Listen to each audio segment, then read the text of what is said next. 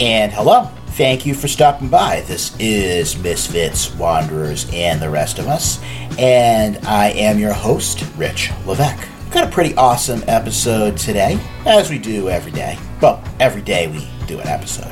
We don't do an episode every day, but you get what I'm saying. The title of this one is Free Flow, and my guest is Emily Lynch.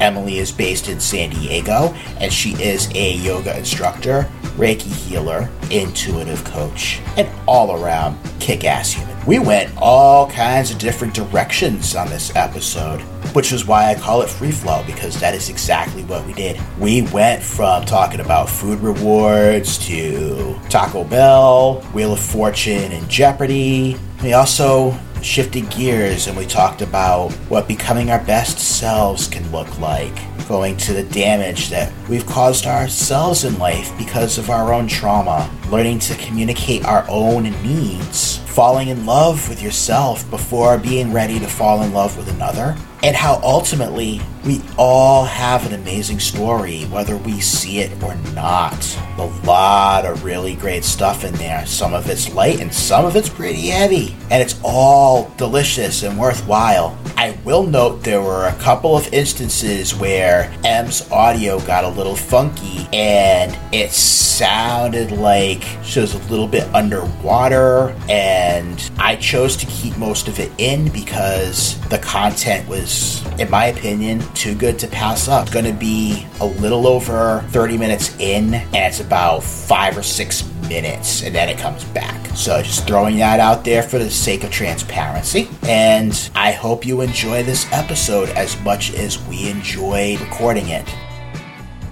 We're live. We are live. Oh, I did it. I feel like I deserve a cookie for this. I think so.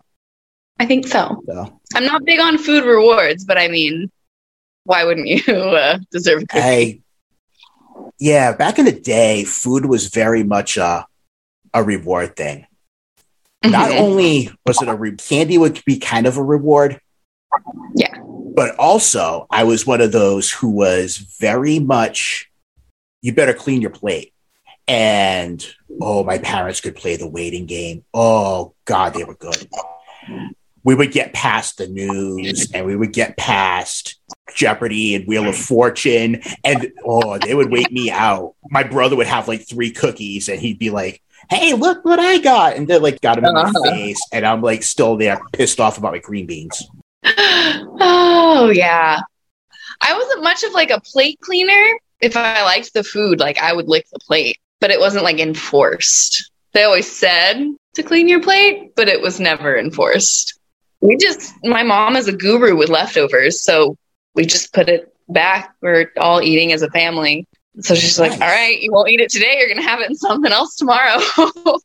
I actually got myself into the habit of, once I learned that cleaning my plate got me what I wanted, then, all of a sudden, man, I was eating everything. Oh, wow, I don't get in trouble. What? If I eat seconds, I could get more, and I get the cookie. So that worked really well through, oh gosh. And then that turned into me learning how to binge when I was 15, 16. And it wasn't really the cookies. It wasn't even the candy. Yeah. There was pizza. If there was pasta, anything with flour, I would demolish. Yum. I got away with it until I was about 30 and my metabolism changed. And all of a sudden. Yeah. I just hit 30 and I used to be I'm 31 now. And I used to hear people say, wait until your metabolism changes. You won't be able to eat all that anymore. I have never had trouble eating. I've been a very good eater my whole life. I would ask for seconds if I liked it and if I wanted more. Zero problems as far as eating, constantly. And I graze all throughout the day too, a handful of almonds here. I have peanut butter cups sitting right next to me. It's just always, I love food, man. Yeah. Carbs, especially pizza. I have pizza in the refrigerator right now. It's been my last 2 meals. It's delicious. I love pizza. I get exactly what I want on it. Like, it's perfect. It's the perfect meal for me. Pizza, burritos, and sushi are like my 3 main food groups. That works. Although I've never eaten sushi. You've never eaten sushi? I might be the one person left. Yeah. I can't do it. Not even like a fried roll. I got hooked with a fried roll. They started me out. They're like, well, this one's cooked. It's deep fried. You'll like it. And I did.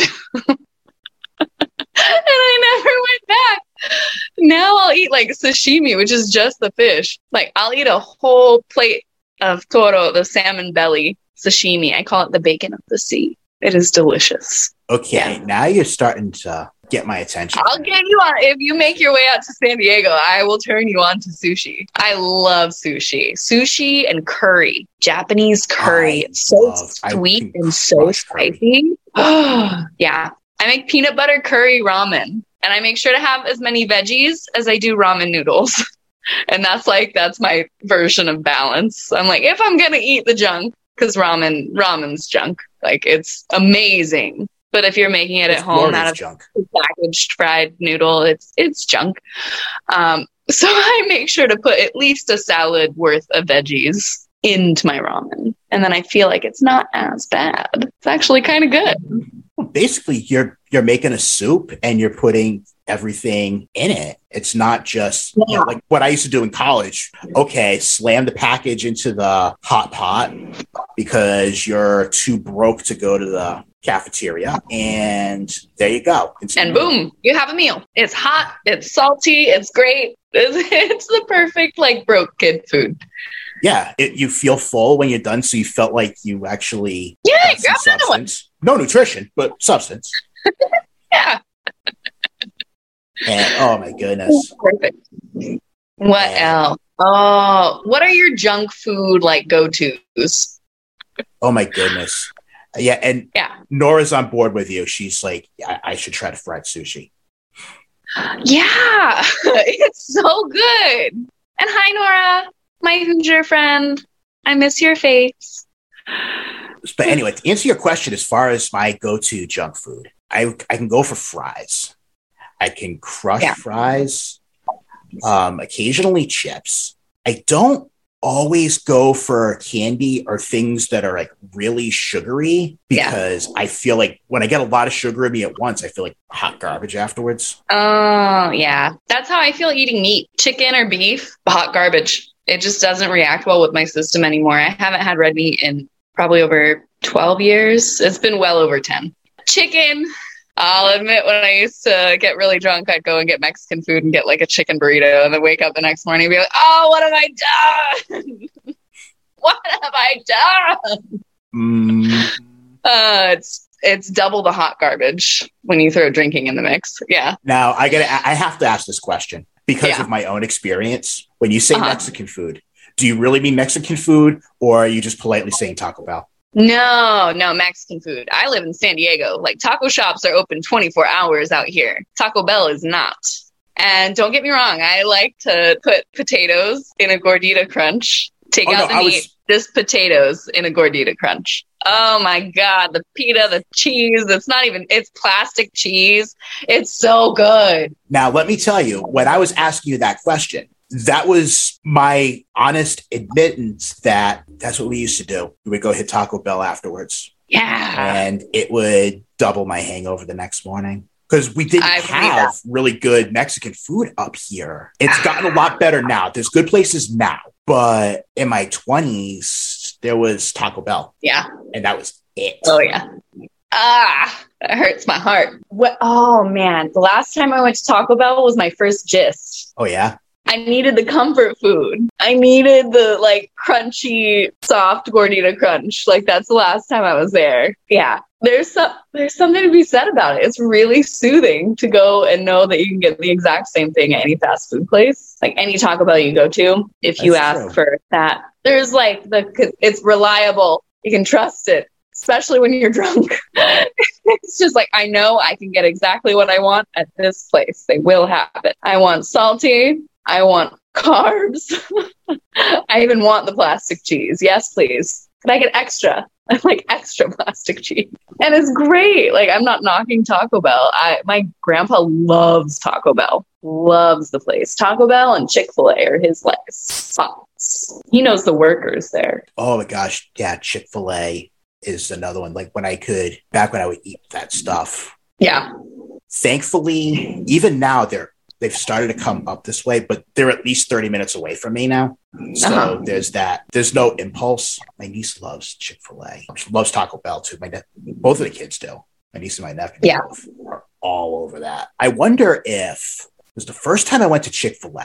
It was down south. It was in Georgia. Mm-hmm. And I was like, I see these commercials all the time up here. And, they're funny with the cows and stuff. And I've never been in one. I walked in, me and my Massachusetts accent, and they could pick out that I was not a local. So, the counter was like, have you been to a Chick-fil-A before, sir? I'm like, no.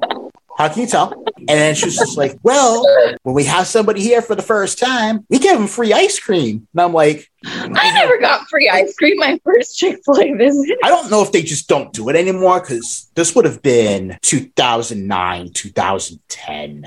So this is going way back. Yeah. Because they probably would have gotten kids. Like, I would have totally done this as a kid. I would have gone as soon as every time I saw somebody new at the counter, be like, hey, it's my first time here. Ice cream me up. And I imagine they must lose all kinds of money with bratty kids like my younger self taking advantage of loopholes and just bleeding ice cream. I'm okay with bleeding Chick-fil-A dry for the sake of free ice cream. That would be all right with me. They're donating all this money to, anti-LGBTQ causes. I'm okay with swiping a free ice cream for the cause. True. I would do that. Penance. Yeah. Come on, guys. You've got tons of money.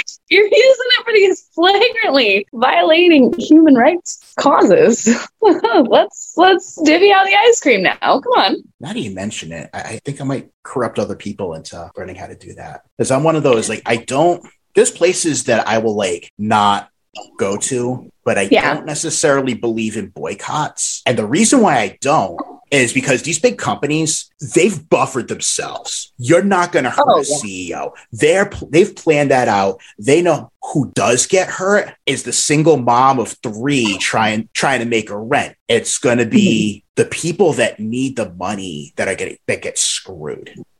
Yeah. And there's counter arguments to that, of course, that are valid, but that's my take on boycotts. For me, it's just, you can just make habits of doing better at going to places that ultimately there's going to be times where you're going to have to go to some place where you kind of don't feel good going in because it might be the only game in town and you have to get A, B, and C, but trying to do better at finding the alternatives and finding places that feel good for you and really kind of focus on that. What feels good? What feels light? What takes you out of a lack mindset instead of not worrying about, oh crap, if I get it over here, I spend $1.20 less, which it's easy to get into that space.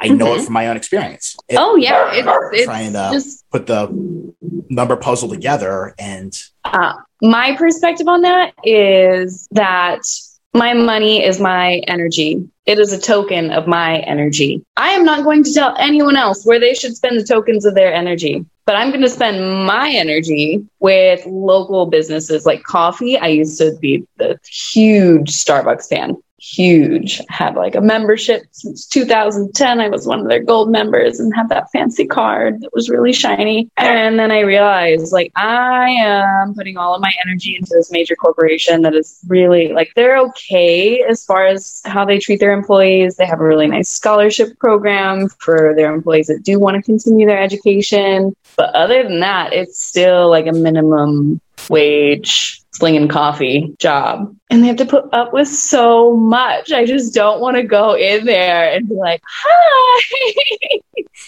I want my venti quad quint if you can. Venti caramel macchiato. Yeah. I go to local shops now and I'll spend my money at somewhere here in San Diego. I really like Lofty or Better Buzz, which is growing rapidly. Their coffee is really good though, so I helped with that a lot. But there's here in San Diego, there are alternatives. There are local mom and pop shops that are alternatives. I know that's not the case everywhere. I know I'm super privileged that I get to live in a place where I can shop local and shop small and afford to shop local and shop small. These are mom and pop shops. They're not able to mass produce things the way that larger corporations are. They're going to cost more. Yeah. And so I get that it's a super privileged place to be able to be conscious of, yeah, I'm paying more, but it's going back into my community. You know, I'm getting some kid their piano lessons or dance lessons instead of getting some CEO one of the payments on their Ferrari or Lambo, you know, to each their own. Right. But I hear you. Like, actually, before the pandemic, I used to go and I would bounce around coffee shops because I would go and write or go and get things done. And if I'm sitting in the house, there's all kinds of distractions. I would tell myself a story that I like to work a little later in the day. So I needed to make sure that I had to go to Starbucks because they were open until 8. And I couldn't go anywhere else because they were closed at like 3 or 4 because they would be open for the morning, and then they would whatever afternoon, maybe lunch rush, and then they were done. Yes. And then all of a sudden I realized, well, I could always just go to it earlier in the day and go to the gym later on, or still do other things that I can get accomplished. And go figure. They know you. They know what you want. That's why I worked in dive bars. My favorite places that I've worked have been dive bars, where I'm the end all be all of management because I'm the only one in the building. I knew a lot of my customers before they walked in the door. I'm like, Walt's late today. It's 3:15. He's usually here at 3. Who's going to drink this Coors Light I poured it? But I love that little community camaraderie that happens in the local spots as well. You can feel an energetic difference. And it's a dive bar. It's full of neons. There's no windows. Like, there's no reason for that place to feel energetically good or soothing, but it does. So I'm convinced it's the people, it's the public house energy, that family camaraderie. Like, we don't all like each other, but that's a lot like family. Right. We all know each other. We all meet up here. Yeah. One of the low-key fun parts of my day that I don't admit to myself is I love to hang out here and bitch about Larry over in the corner. Yeah. Oh, yeah. Larry and his stupid music. Why is he always playing the stupid music on the jukebox? Jeez, Larry. It's a real thing. Back again? Come on. Oh, my God. Oh, I did used to hear like a decent amount of Nickelback in this bar I'm talking about. It was awful. It's just the amount of it that I heard was not great. I have nothing against Nickelback. Am I going to put them on myself? No. Am I going to wail when they come on? No. They're not. They're harmless, but they're not my jam. Yeah, exactly. It's like, they're okay. I mean, I don't want to be like, they're not noteworthy. Everybody knows who they are. Either somebody somewhere actually does like them, a lot of them won't admit it, or somebody's pulling the wool and like it's like the greatest sham ever known to man because we're just getting inundated with. I just there's this song that I keep hearing, but it's just the one lyric, look at this photograph on repeat. It's just going around. It's just, look at this photograph. And then it starts again. Look at this photo. Yeah. My brain's a trip. But how many times do you get to see that Nickelback guy that I can't remember his name holding that frame and there's something in it? Yeah. I haven't seen the meme. I saw the music video. It's like him walking around an abandoned train station or a very empty train station. It looks very middle America. Very just off of Main Street. Although I think they're Canadian, so it might have been somewhere in Canada, too. I mean, I don't know. But. You just blew my mind.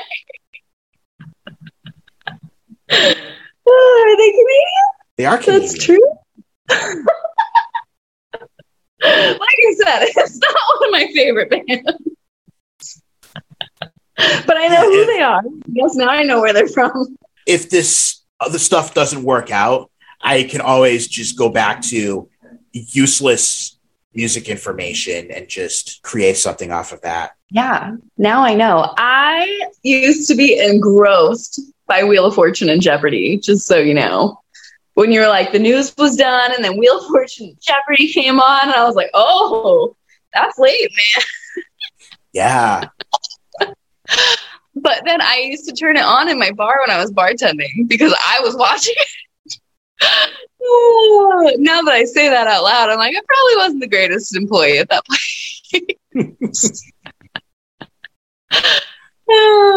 But I love Jeopardy. I cried when Alex Trebek died. Yeah. I cried. Yeah. Many. He was just a good human. Yeah, absolutely. Now, I have a question for you. Yes. When out in San Diego, is it Wheel of Fortune first and then Jeopardy? Or is it the other way around? Wheel of Fortune, then Jeopardy. Okay, because that's what we grew up with. Yeah. And somewhere in high school, a couple of buddies were watching it, and we thought that's just what happened. That was like canon or some sort of law that Wheel of Fortune would come first. So we believe that they set us up with Wheel of Fortune because we're sitting there and we're like, we always know what the answer is before anybody else does. And I figured everybody did. So it's like, all right, you're feeling good. You're feeling smart. You are feeling like you can crush life. And then all of a sudden Jeopardy comes on and you're just like...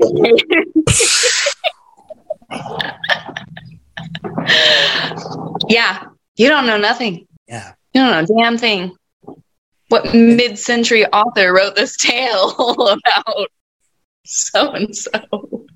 I don't know. I still don't know. I heard the answer. I still don't know. Jeopardy's hard. I was always impressed when I had like a good Jeopardy match, shouting at the TV. I felt really good after watching it. And you're like, I knew at least a quarter of those answers.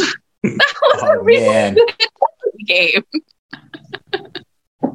When I was I had been still in high school. My grandfather used to have this it was a glorified calculator is what it was. And he would answer and he would keep track of his score. And it would set up like you could do it one player or two or three players. Yeah. Other people in the house, you could have a competition and see who got it. Yeah. I was 16 at the time. And I'm like, all right, let's go, old man. For whatever reason, I was feeling really cocky that day. And I got lucky. There was like 3 or 4 topics that I hit and I was just rolling on them. And it was really close until Final Jeopardy. We were within a couple 100 points. Yeah. And my anybody's dad and one of my uncles was there too. And they were like, okay, you got to pull it. You have to let him win. You have to let him win. That's just how it works. What? You let him win. And I was just like, no. I didn't grow up in that family. And so I don't remember what the question was, I don't remember what the answer was, but I ended up, we both got it, but I ended up wagering more than he did. So I ended up winning. Yes. And, he got up, slams the thing down, storms off in his room and slams the door. They're all looking at me like I was the one who did something wrong. I'm like, he should have put a better bet. Yeah. Yeah. Why'd you have to make it a competition if you're going to be such a sore loser? Like, what's up, man? Yeah. Oh, yeah. Yeah. No, it was well known in my family. Like, if we're competing, we're actually competing. There's none of this let them win stuff. There was no letting win growing up. It was like, no, we're all playing, and the winner's the winner. Yeah. Suck it up, Buttercup. Except Monopoly. I used to cheat at Monopoly all the time. I did. I made myself banker. Everyone knew I was just shit with math in general, but I would still claim banker before my sisters. Good times. I'm pretty sure it's unwritten law that if you're the banker in Monopoly, you're going to cheat. Yeah, it's like extra 200 each time you pass go, right? That's normal. And, I didn't mean to take it off the $500 staff. Like, just go for the $100 walk. Yeah. How much are these hotels? How about I just buy a hotel and skip the houses? That sounds good. That I can work with that. That's reasonable. Oh, yeah. I was not good at Monopoly.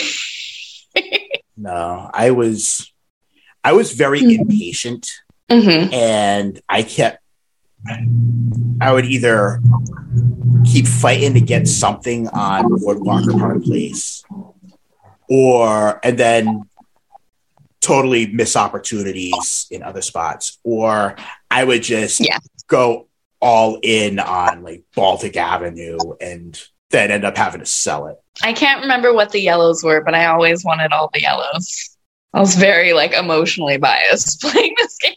I'm like, the yellows are mine. I think New York is one of the yellows. Yeah, New York is one. It's been so long. I don't know. Something Gardens.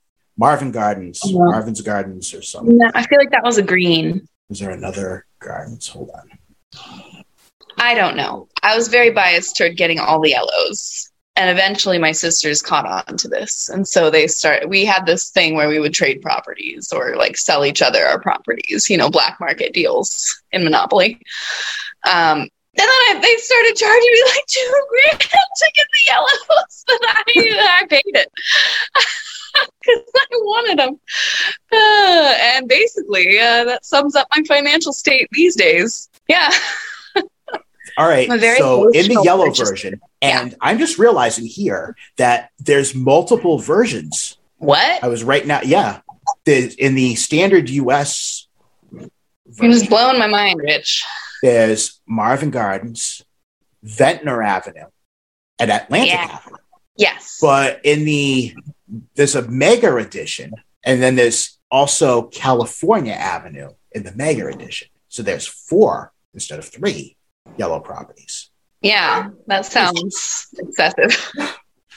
And in the UK edition, it's entirely different names. It's Leicester Square, Coventry Street, and Piccadilly.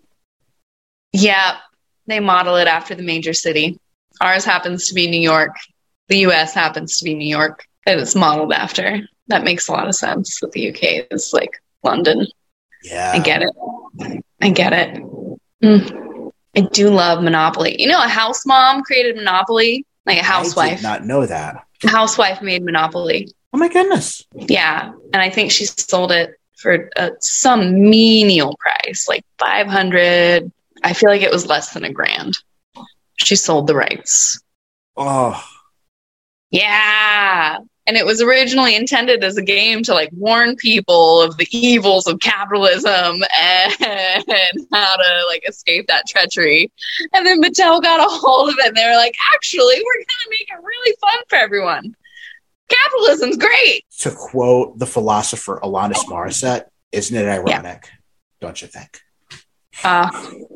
She's a wild philosopher and a highly sensitive person. That does not. Her lyrics evoke so many emotions. They utilize so much imagery. I kind of love Alanis Morissette. I have a lot of respect for that woman. She's badass. Yeah.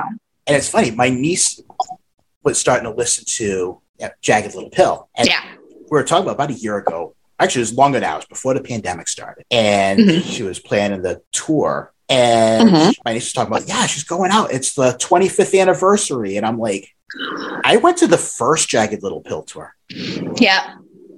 I totally did. I feel old. Yeah. Oh, yeah. I was at the Destiny's Child reunion tour. They'd already disbanded and had a reunion tour by the time I was in high school. Now Beyonce is still doing all her magical stuff. I'm in awe of Beyonce's career, honestly. Like, I love singing. I've always loved singing. Mm-hmm. Oddly, Taylor Swift was born a year after me. So I'm always like comparing my life to Taylor Swift's. Uh-huh. She's like a week and a year after me. Or like not a week and a year. just a week shy of a year younger than me. So I'm always like, oh, how many platinum albums does she have now? That's right. Okay. She's dating who now? Oh, good for her. I don't have any platinum albums. Who am I dating? Me, first and foremost. Yeah.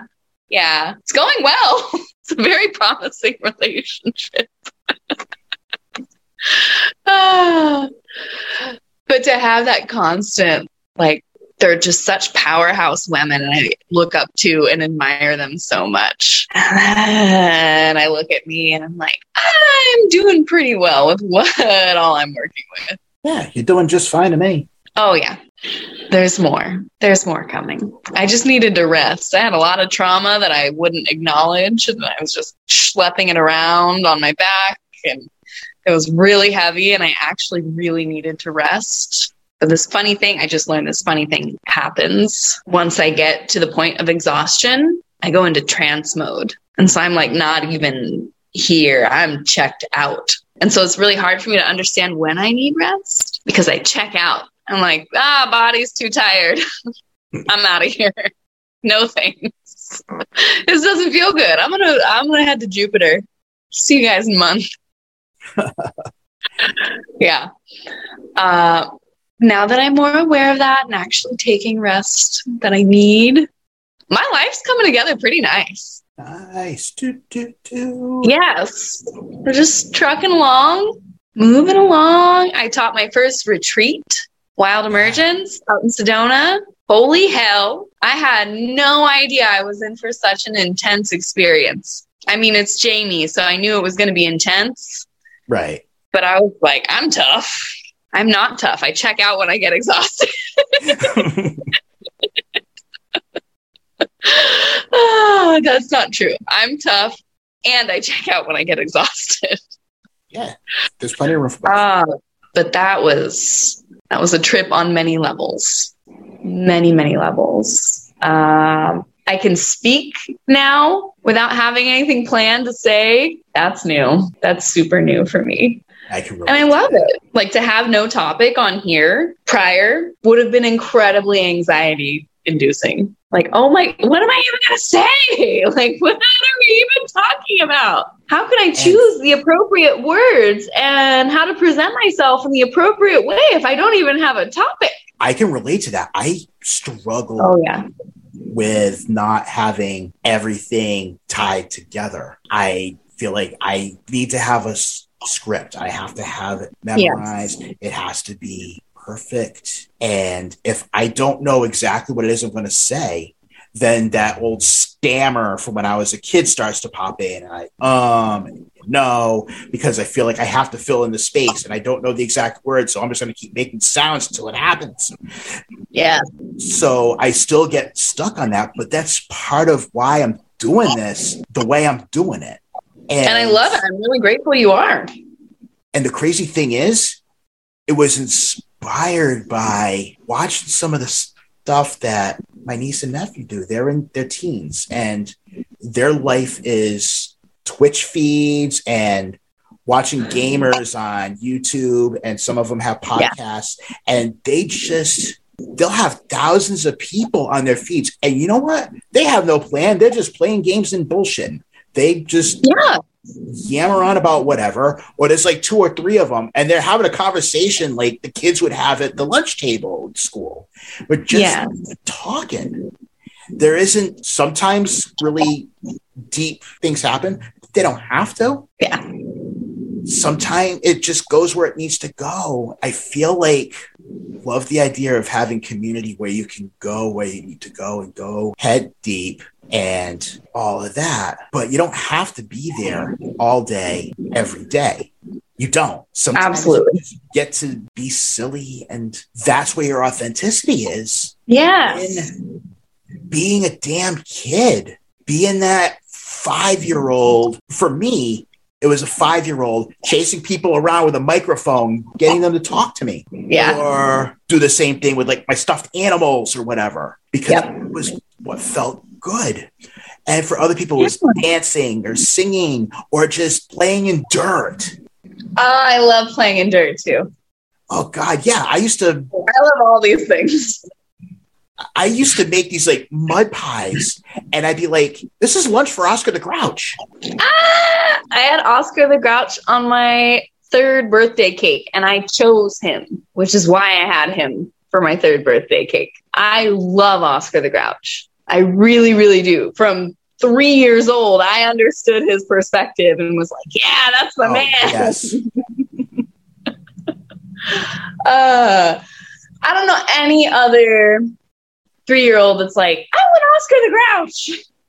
That's what I want for my birthday." He was always so honest. He's just like, "Go away." But the thing with Oscar is external gruff. Go away. Leave me alone. Yes. I'm going to eat my dirt and paste. Slam down the garbage can. But he was a softie at the end of it. Of course. That's why he needed all those defense mechanisms. Yup. Why he needed so many boundaries. Because he's just really fucking soft and squishy in the middle. Yeah. Yeah. It's like, oh my gosh, this is an epic potential rant here. Like, Oscar the Grouch is the poster child of childhood defenses. Oh, yeah. He's like the ultimate introvert. Yeah. That all of Sesame Street is like, "Come out of your trash can." And he's like, "Go away." Learned that it worked for him. So he just slammed everything down. Nobody got in. And that's just how it was. Yeah. I'm seeing an odd amount of parallels in my own life. Yeah. 3-year-old me knew a lot. 3-year-old's pretty damn with it. I know a 2-year-old named Finley. She's like one of the smartest people I know. No joke. There's nothing this child says that's like, "Why? Well, that's weird. I don't really get that." Everything I've ever heard her say, I'm like, "Yeah, that makes sense. God, that makes so much sense. Are you sure you're just barely 2? You sound like a 60-year-old therapist." Like, I don't know if I'm buying this 2-year-old little body facade you've got in front of me. She's so smart. Yeah.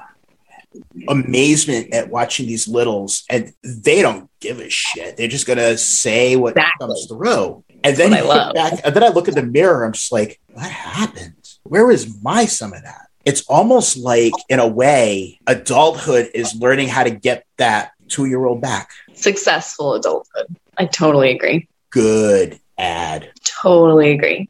Like the adult that thrives is like the child that survived. Yeah. Yeah. I definitely lost my child for a while there. It was like, "Ooh, society says I should do this. Let me do this. I'll get married. I'll buy a house. Yeah, sure. Why not?" Inner child was screaming no, and adult Emily was not listening. She's like, "No, society says this. Yeah. You're a good girl. You're going to follow the rules, and you're going to do this." That's not where it's at. Exactly. We learned that we're supposed to do things the quote unquote right way, whatever the hell that means. That's bullshit propaganda. Yes, it is. There is no right way. I literally say that in every single class I teach in tree pose. There is no right way. There are a couple wrong ways, but there is no right way. No. The wrong way, by the way, is putting pressure on your knee. Your knees don't like it. And that's like the only wrong. That's just because it can cause harm. Harm is wrong. Don't harm yourself. Other than that, free game. Yeah. Wild, my little sproutlings. Have you ever seen the video for No Rain by Blind Melon? I love that song. I'm seeing a bee jumping in a puddle. I'm seeing someone in a bee costume jumping in a puddle. But that's all I got. Like, that's all I recollect of the video right now. When you get toward the end of the video and bee girl gets to that place, the gate, I think it's a gate that opens up, and there's this lush green field, and there are all kinds of people in bee costumes just dancing around, having a great old time. And she's just like, "I'm home, bitches." And she just starts dancing along, and she's just in there with everybody else, and they're all dancing together. And that always just really, that end scene just always really hit me. Yeah, I'm going to have to go and watch that video. Because Because that's what I feel like now that I've like dipped my toes into the coaching world. Mm-hmm. All these people are interested in becoming the best version of themselves. And that's my family. Like that's what I'm interested in. Like ever since I got divorced, I'm like, no more. I can't be like, I consider my ex-husband collateral damage to my trauma. And I really, really cared about this person. Like really, really cared about this man, but I had no idea how to care for myself, let alone anybody else. And so he ended up being now what I consider collateral damage. Like our marriage is in the wake of my trauma. That's something I did. And I never wanted to hurt anyone like that again. That was super painful for me. So, I mean, we haven't talked about it, but I'm sure it was also incredibly painful for him. Right. To just have like 10 years evaporate overnight. And I couldn't do that to anyone again. Especially not myself. But also not someone that I cared about as much as I did. And people will say, oh, I never really loved you if they were going to cheat on you. Or they never really, well, I didn't know how to love. I didn't know how. And so just being unwavering in my will to not go back to that pattern of hurting anyone else and myself. And understanding that now within the coaching spectrum, like it's full of people who've had these painful experiences that they just don't want to deal with that kind of pain that was self-inflicted or self-caused. Coaching world, it's full of people like me who are like, I'm sick of causing pain. I'm sick of receiving pain. What can I do about it? And so it feels a lot like that. Like, oh my God, you guys are my people. Let's all dance and be happy together. I found you, my family. Exactly. Learning how to have our needs met in a healthier way and being able to better communicate that is so much of it. You know, if we don't know how to communicate or tell people what we need, we start getting the idea that they can't provide it and we go looking for it elsewhere. And all of this, it's not, and absolutely none of that is a conscious decision. Yeah. It just kind of happens until you start to see it and you start to bring it out of the subconscious and you start seeing, okay, I have a need for X, Y, and Z. And my responsibility is to ask for help in getting that need met and communicating it, because if you're with somebody, they're not Nostradamus. They're not going to know until it's made aware. And communication is so important, yet so many of us don't have a natural gift of it and don't know it's a thing we have to learn. Yes. Until we're in the middle of some shit show, either a marriage blowing up or some other situation where all there is pain all around. Yeah. I had it in my head that I was a really good communicator because I could give people what they need. I could intuit what someone needs and give it to them. But I ended up full of resentments because I couldn't communicate my own needs. I couldn't recognize or communicate my own needs. And so this led to a lot of resentments in relationships even past my ex-husband. Like, ew. To put it very lightly, ew. Me not understanding my needs is one thing, and me not being able to communicate them is another. But me thinking that I'm this great communicator because I can intuit others' needs, like it just put this giant wall in front of me. And my needs were all of a sudden they were unheard by myself or anyone else. But there's this solid brick wall with that thought of, I'm a great communicator. I know how to get people what they want. And so I was thinking, I was really head heavy. I was thinking I was doing a great job communicating because I could meet anyone's needs. I would go above and beyond to meet anyone's needs. And I'm like, well, I'm totally holding up my end of the communication bargain. Somebody meet my needs. Anybody meet my needs. No one knew my needs. They're not Nostradamus. They're not Miss Cleo. They don't know my needs. I barely knew my needs. And so that barrier was really tough to get past. That like, but I am a good communicator. I've been in customer service for almost a decade. Like I'm good at this. I know. And that thinking that I knew was what was holding me back the whole time from actually knowing. And what you think is knowing is just surviving. Yep. If you give, it keeps them in the room up until the point where you're completely depleted because there's no receive. 100%. I was like, karma's going to balance this out somehow. I give everything to everyone. Karma's going to return it to me. Not in the way that I thought. Yeah. Karma kind of has its own thing, and it's not as clear as a good mirror. I think it is. Yeah, it's a very good mirror. It's not a give and take thing. It's not transactional. It's not. It's what do you need to learn? And I'm going to create all these shit shows and put them around you. And they're going to keep happening until eventually you figure it out. You want to leave your marriage to explore another relationship and you think your life's going to be better in that new relationship? Oh, just wait. Here's a mirror. It's still you in the relationship until you fix that. Hard no. Everything's kind of out of place. Why does this thing keep happening? The same result, different people over and over. Why are they all picking on me? Why am I not seeing the common denominator here, which is me? Oh, wait. That's right. I never look at me. Shit.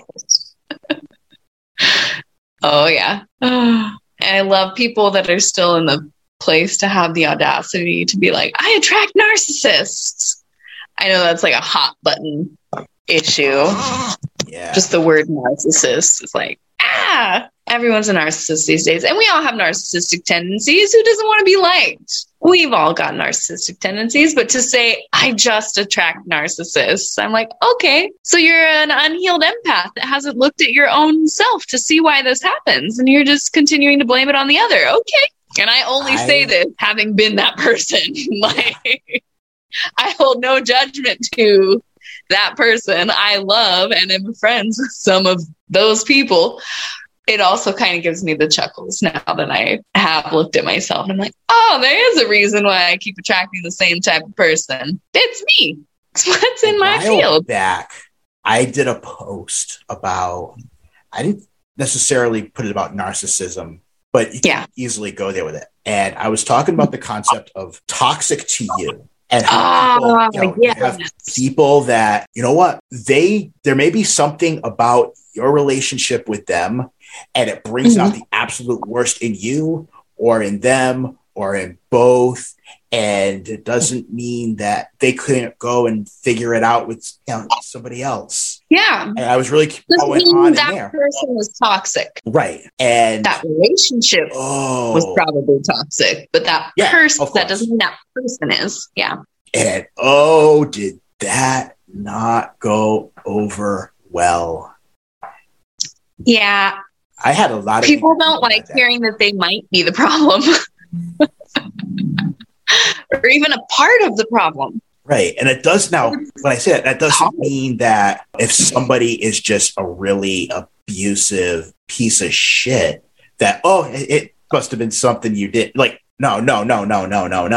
Yeah. But there could be something about what is it that is a constant that makes it easier for you to get into that situation. Yes. And what boundaries did you not uphold to allow this one in? Yeah. The situation's not your fault, but the solution is your responsibility. Yes. That's just life. Exactly. It's up to you to fix it so that you can avoid the next asshole. Yeah. Entirely. Honestly, I think that's why I've been single for so long. It's because I'm like unwilling to adventure and find out who's an asshole or not. I'm just unwilling at this point. I'm like, I'm not healed all the way. I'm not going to attract anyone healthy.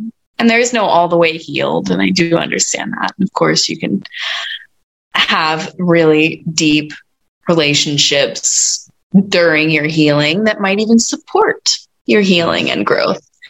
But I don't think I'm there yet. I really don't. I would like to be on solid footing. Like, financially. That's a real like self-worth issue for me, to not be on solid financial footing. And now that the pandemic's lifted, I'm well on my way there. But that's one of the things that's really held me back from dating. Like, I want to be in a place where I feel really good about myself and accept nothing less than I would be able to give myself from anyone else. And right now, it's not where I am. Makes sense. And maybe it's about just getting to that space internally and finding that peace with yourself, with not worrying about X thousands of dollars or Y dating, and just really just going for that for yourself. And then once you get there, then the rest of it falls into place. That's what I'm banking on. That's how I see it working out, honestly. Like, I have my career in order. I have my own home life in order. And anyone I invite into my life after that, we'll see how it goes. I'd love to journey with someone, just not yet. Right. I'm having fun learning how to journey on my own and really trust my own bearings, my own direction. It will come in time. All you need to do right now. Yes. And it's just like, I understand that I'm where I need to be. And right now, that's with me. Like, I spent my formative years in a relationship. From 15 to 25, I was in a relationship. I honestly don't need any more time in a relationship at this point in time. I learned a lot and can grasp a lot from that and the subsequent relationships. And I really feel I need to be on my own and just understand what life means to me as myself, as that surviving child. And then that child's going to find somebody else around the sandbox. Right. And then we can like journey and storm around the jungle gym together. And ultimately, if down the road things fall into place, you're still going to want to have your journey. They're still going to have their journey. And then there's creation of there's 3 journeys. And that second one, connecting for the third one, happens the right person, the right moment. Why stress? Oh, yeah. I'm convinced.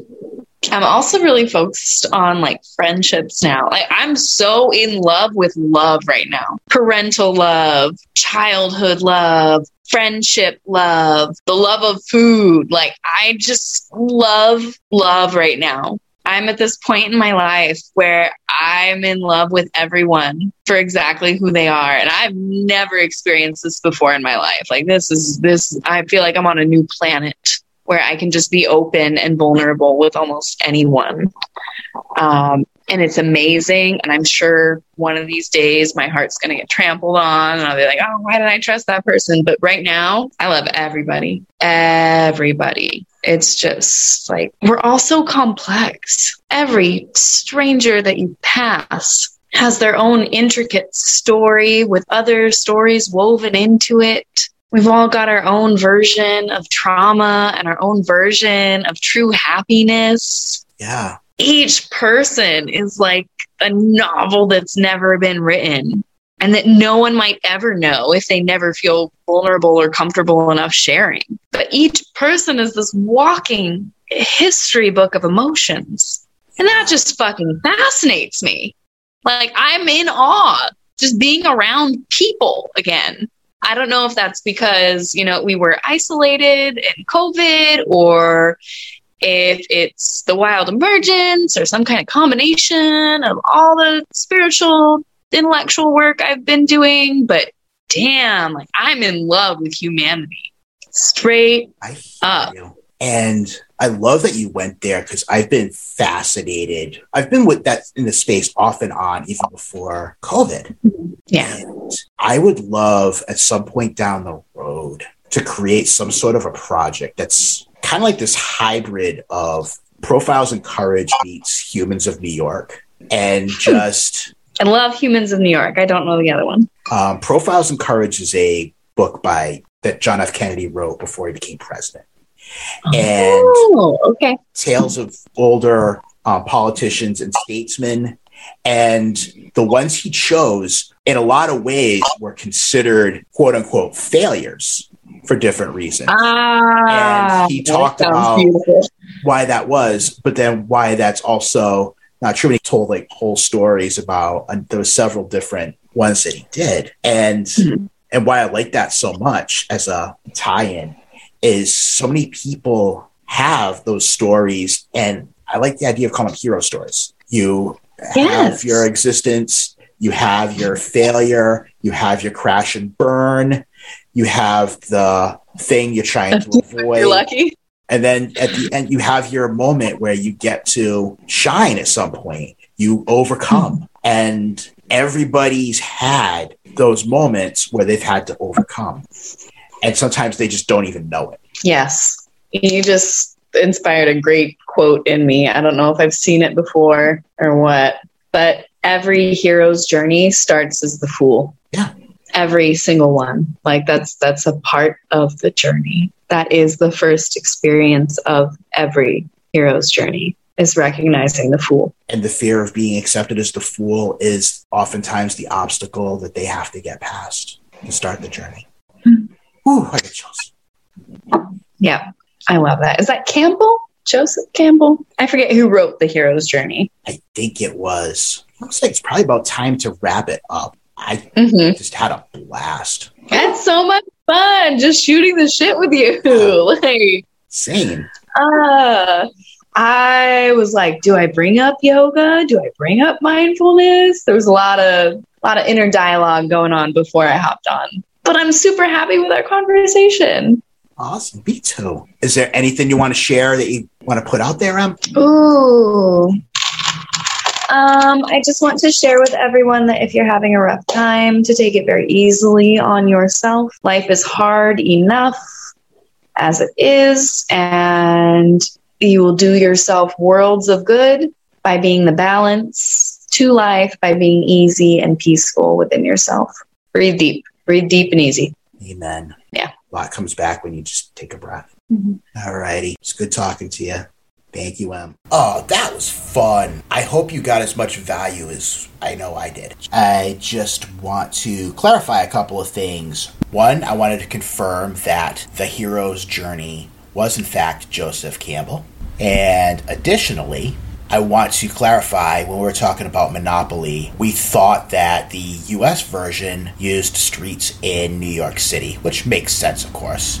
I have since learned, wait for it, that Monopoly, the streets were actually from Atlantic City, New Jersey, which I did not know. And now I do. And now you do. I think it ties into, toward the end, the line that Em came up with is really quite powerful. How every hero's journey starts as the fool. And ultimately, every single one of us does get to play both of the roles. We come in as a blank slate. We can't not play the fool. We have to start somewhere. We learn to be the hero from our experience as the fool. And it's important to be able to embrace both. It's all part of the journey. And yes, at certain points, we all get to play the hero. It may not be anything big in the whole scheme of the world knowing about it, but there's somebody in your life where at some point you've been their hero. Maybe you know it, maybe you don't, but it's true. You can find Emily out on Instagram. Her handle is @WaxLotusWellness, all together. If you need help spelling it out, it will be in the show notes. I'd love to hear what people think of this episode. We went a lot of places, and there's a lot to take in. Would love to hear what you think. Shoot me a comment, shoot me a message. If content like this rocks your world, please like, subscribe, share, follow, spread the word, tell a friend, tell an enemy. I appreciate that you spent your time with us today, and for that, I'm absolutely grateful. I'm Rich Levesque. This is Misfits, Wanderers, and the rest of us. Take care, be safe, and be well. All content is the property of the respective creators. All opinions are solely those of the participants and do not reflect those of any of the hosting platforms. Misfits, Wanderers, and the rest of us is produced through Beacon Road Ministry. Copyright 2021, all rights reserved.